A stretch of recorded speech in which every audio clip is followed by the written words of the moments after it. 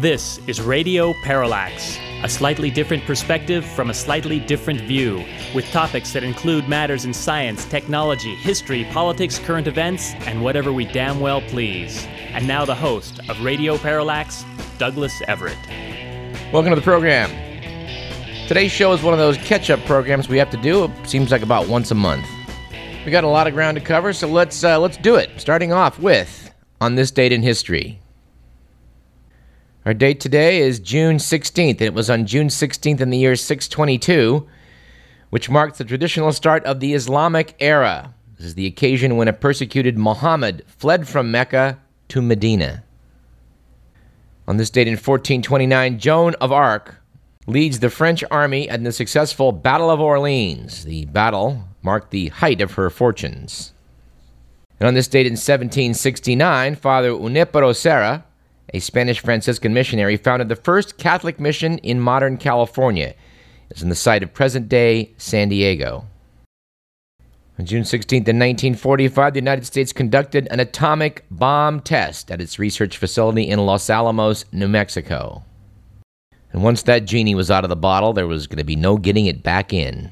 On this date in 1951, American author J.D. Salinger's only novel, The Catcher in the Rye, was published by Little Brown. The book, about a confused teenager disillusioned by the adult world, was an instant hit and would be taught in high schools for half a century. Fame did not agree with Mr. Salinger, who retreated to a hilltop cabin in Cornish, New York, though he has continued to publish stories periodically. In 1964, on this date, in his acceptance speech for the Republican presidential nomination in San Francisco, U.S. Senator Barry Goldwater said, "Extremism in the defense of liberty is no vice, and moderation in the pursuit of justice is no virtue." That was his response to the fact that he'd been called an extremist by some. Were he still in the Republican Party today, Barry Goldwater would be known as a liberal. At 9:32 a.m. on this date in 1969, that's local time, Apollo 11, the first U.S. lunar landing mission, was launched from Cape Canaveral.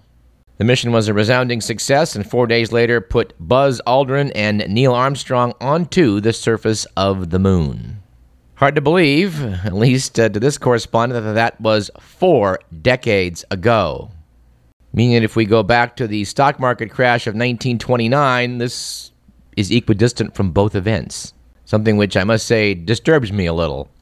10 years later on this date, Saddam Hussein became president of Iraq, beginning a leadership role that, let's say, had its ups and downs. And on not this date, but yesterday, July 15th, let's just say sometime during the Eisenhower era, this correspondent was born. I am, however, going to have to check the calendar on that because there seemed to be something wrong with the calculation of how many years ago that was. Because I can remember Neil Armstrong on the moon. It seems like that was about, well, I don't know, a few years ago maybe. Our quote of the day, and it's a good one, comes from environmentalist Anna Lapp, who said, "Every time you spend money, you're casting a vote for the kind of world you want." Our quip of the day comes from Wilson Misner, whose quips we've used many a time on this program. Said Misner, "The only sure thing about luck is that it will change." And I'm not sure whether this is the idiot quote or idiot quip of the week, but I think we want to go with both of these. They both come from Donald Trump, hence the idiot adjective. Apparently, when asked a few weeks back why he allowed Miss California to keep her crown, Trump said, "Carrie is totally beautiful," and her answer, because of that, took on greater importance. And when asked why a few weeks later he fired her anyway, Trump said, "To me, she was the sweetest thing. Everyone else, she treated like," four-letter word beginning with S. Which I'm pretty sure is why his critics are right. Donald Trump is not a billionaire. Although when someone dared to put that in print, he tried to sue them. Our stat of the day is 0. That's the number of hits that was given up by San Francisco Giants pitcher Jonathan Sanchez last Friday night. I'm not a big baseball fan, but I happened to be watching that game and was intrigued by the fact that Sanchez had a perfect game going into the 8th inning. His perfect game unfortunately got marred by an error by the third baseman, but he settled down and retired the next 4 batters. His correspondent had never seen a no-hitter, and I'm sorry I didn't see a perfect game. It came awfully close, but it was kind of cool. Her joke of the day is as follows. The maid asked for a pay increase. The wife was upset and spoke to her about it. Said, Maria, why do you want a pay increase? Maria, well, there are 3 reasons. The first is, I iron better than you. Wife said, who said you iron better than me? Maria, your husband said so. I see.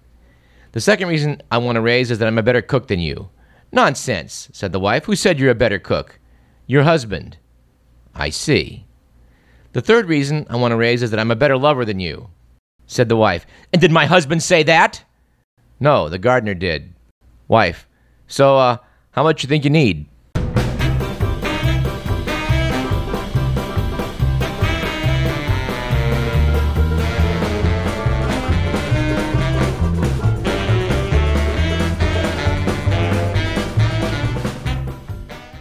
I've got another stat here I think I can't resist. Let's make a second stat of the day, which is $90 million. That's how much Mexico is spending on an ad campaign to persuade American tourists to, again, return to the country now that swine flu is on the wane. The government-funded campaign features ads with such Mexican celebrities as opera singer Placido Domingo and pro golfer Lorena Ochoa. I didn't know Placido Domingo was Mexican. By the way, both live in the U.S., Mexico's tourist industry, of course, has been hit pretty hard since the H1N1 strain of flu broke out there. The Mexican Tourism Bureau said we've never been hit so hard. It's worse than September 11th. So if you're thinking about a Mexican vacation, this might be the time. We at Radio Parallax, however, caution you before you go rushing south of the border. They're having some trouble down there. Our cartoon of the week, which is not a regular feature, but one we have to do every once in a while, I think, is from Lukovich, the Atlanta Journal-Constitution. Shows the devil holding up a newspaper that says, Michael Jackson, R.I.P. He's looking up at St. Peter on a cloud saying, shall we flip a coin? All right, let's go into the good, the bad, and the ugly.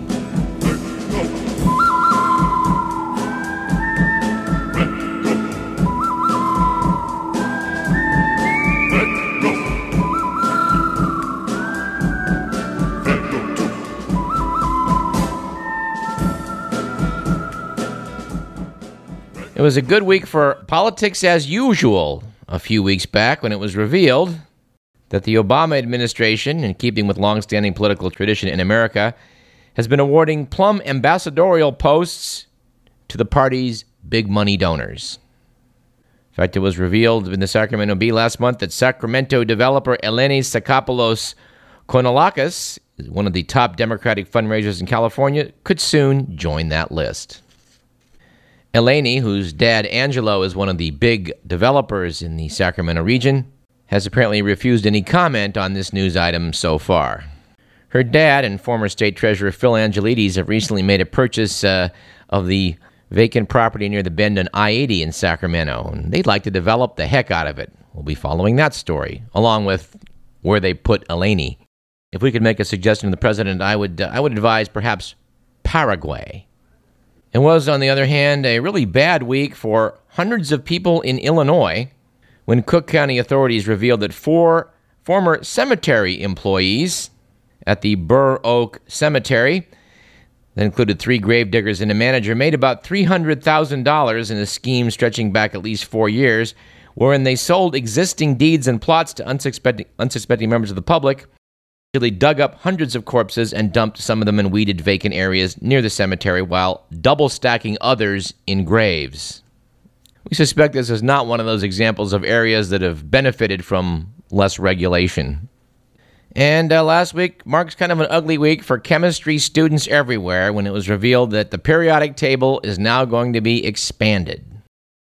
Yes, apparently now element 112, temporarily named ununbium, is going to be given some sort of proper name and stuck up on the periodic table.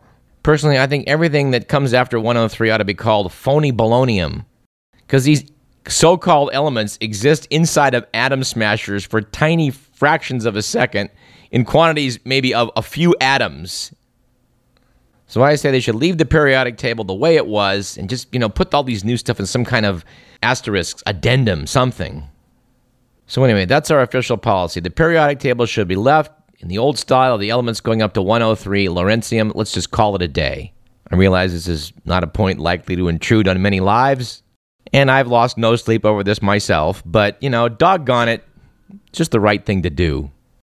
If you feel otherwise, drop us a line at info@radioparallax.com. Now, if they name this new element Parallaxium, I may change my mind. All right, and speaking of listener mail, we want to thank Jackie, Ed, and Amber, all of whom responded to my inquiry about what a split infinitive is in talking to Matt Perry last week. In fact, this might be worth a slight detour.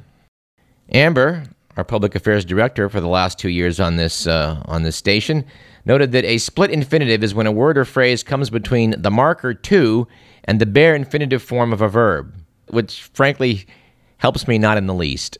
And it's not your fault, Amber. I just don't get it. The example provided was in the phrase, to boldly go where no man has gone before, the adverb boldly splits to go and gone. So I guess technically it's more correct to say to go boldly where no man has gone before. Personally, I like it the Star Trek way. Ed did warn against splitting infinitives around the grammar police, noting that they like to always remind you it's bad form to thoughtlessly split your infinitive verb forms, i.e. to do this or that. Said Ed, of course, it isn't if you have a reason to do so. And I probably ought to leave it at that, but Jackie sent a website that kind of bogged me down. In it, it explained how you have to clearly define the word infinitive, noting that in English there are two kinds of infinitives, full infinitives and bare infinitives. Bare infinitives are things like go, make, run, split. Full infinitives are made up of two words, usually putting the word to in front of the bare verb. To go, to make, to run, to split.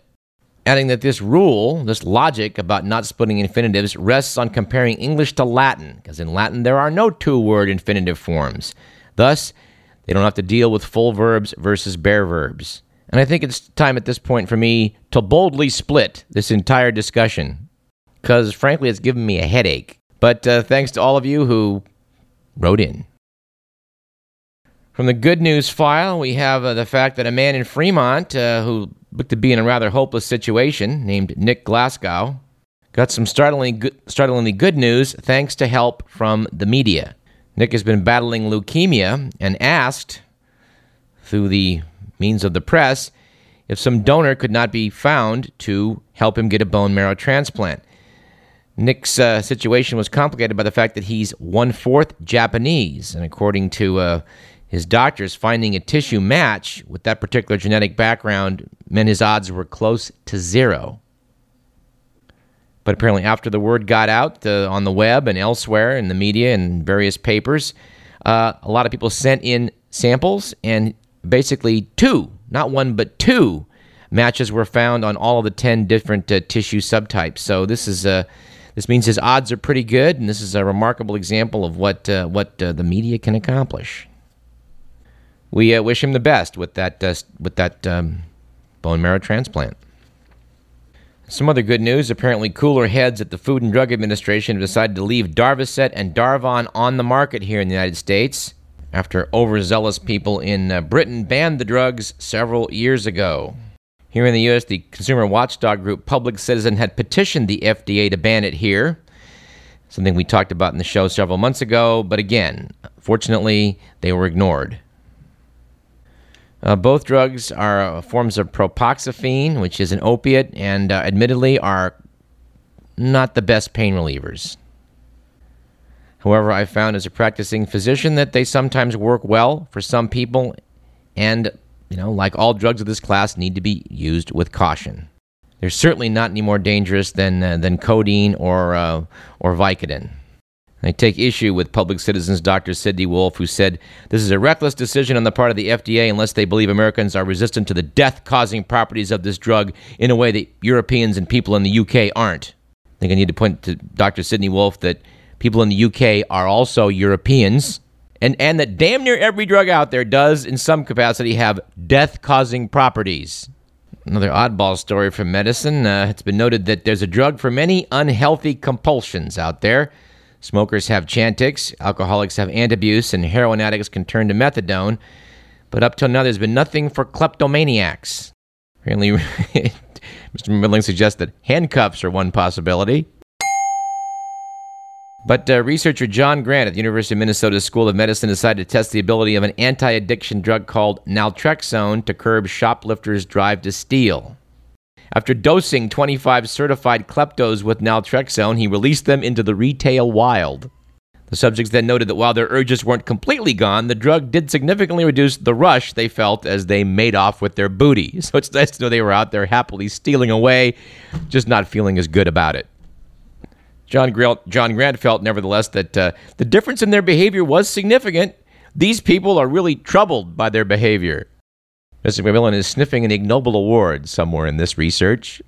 All right, and speaking of letters to the editor, not ours in this case, we love the letter from Kevin Mullen from South San Francisco writing the Chronicle about businesswoman Carly Fiorna, who wants to challenge Barbara Boxer for Senate next year. Mr. Mullen, let me get this straight. Carly Fiorna doesn't bother to register her business or foundation with the state of California, the state she hopes to represent in the U.S. Senate, nor does she bother to vote in 13 of the last 18 state and federal elections. This woman is not qualified to sit on the local mosquito abatement board, let alone represent us in the Senate. For the record, we think Mr. Mullen is being a bit harsh. Mrs. Fiorna probably would do fine on the mosquito abatement board. Anyway, speaking of addictions, I don't know why I'm addicted to Parade magazine, but I am. I guess it's because once something's in Parade, you know it's gone mainstream. So I enjoyed their article querying whether grassroots activists are real in last Sunday's Parade. We talked about so-called astroturfing and phony grassroots movements on this show many occasions. Article cited Parents United Now, PUN, a group focused on healthcare which claims to be composed of, quote, patients just like you, unquote, who are shocked at decisions being made in Washington by, quote, big companies, lobbyists, and politicians. In fact, PUN is a project of the Americans for Prosperity Foundation launched by David Koch, a wealthy industrialist who opposes efforts to expand government-mandated health benefits. It may be time that we brought back our interview from a few years back with David Rosenblum, who was representing a group called YIMBY, which stood for Yes in My Backyard, which purportedly was lobbying to have more smoke-belching industries placed in their neighborhoods. Tire-burning plants, things like that. We had some fun with that. We're going to have to go to the archives and dig that one out. And I had to laugh out loud at the Parade article, which was on the title, cited as being My Favorite Movies by Michael Douglas, which I thought might be slightly interesting. Hear what Michael Douglas's favorite movies were. Turned out they were his favorite movies that Michael Douglas appears in, which I thought made the selection significantly less interesting. Mr. Williams asked me if I'm not going to list those movies by Michael Douglas, and in fact, no, I'm not. As we've decried the steady decline of Newsweek and Time in America, case in point, the magazine asked Ray Romano, alleged TV comedian, to list the best TV shows ever. And to his credit, I think Ray Romano makes some good choices. He said a show that scared the hell out of me, The Twilight Zone, a show that made me want to be a comic, Johnny Carson's Tonight Show, a show you thought was old-fashioned but isn't, The Andy Griffith Show, and the show that inspired my show and most others, The Honeymooners. You know, pretty good choices by Ray, but somehow I don't see this as appearing anytime soon in, say, The Economist. All right, our good pal Will Durst is on vacation for the summer. We expect him back in September. But I've got some funny stuff to take his place, but I'm going to put that in our second segment. So let's pause now, take a short break, and then come back for more yucks and some serious discussions as well. You're listening to Radio Parallax. I'm Douglas Everett.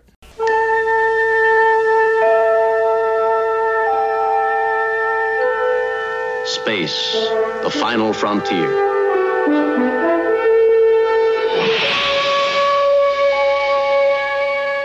These are the voyages of the starship Enterprise.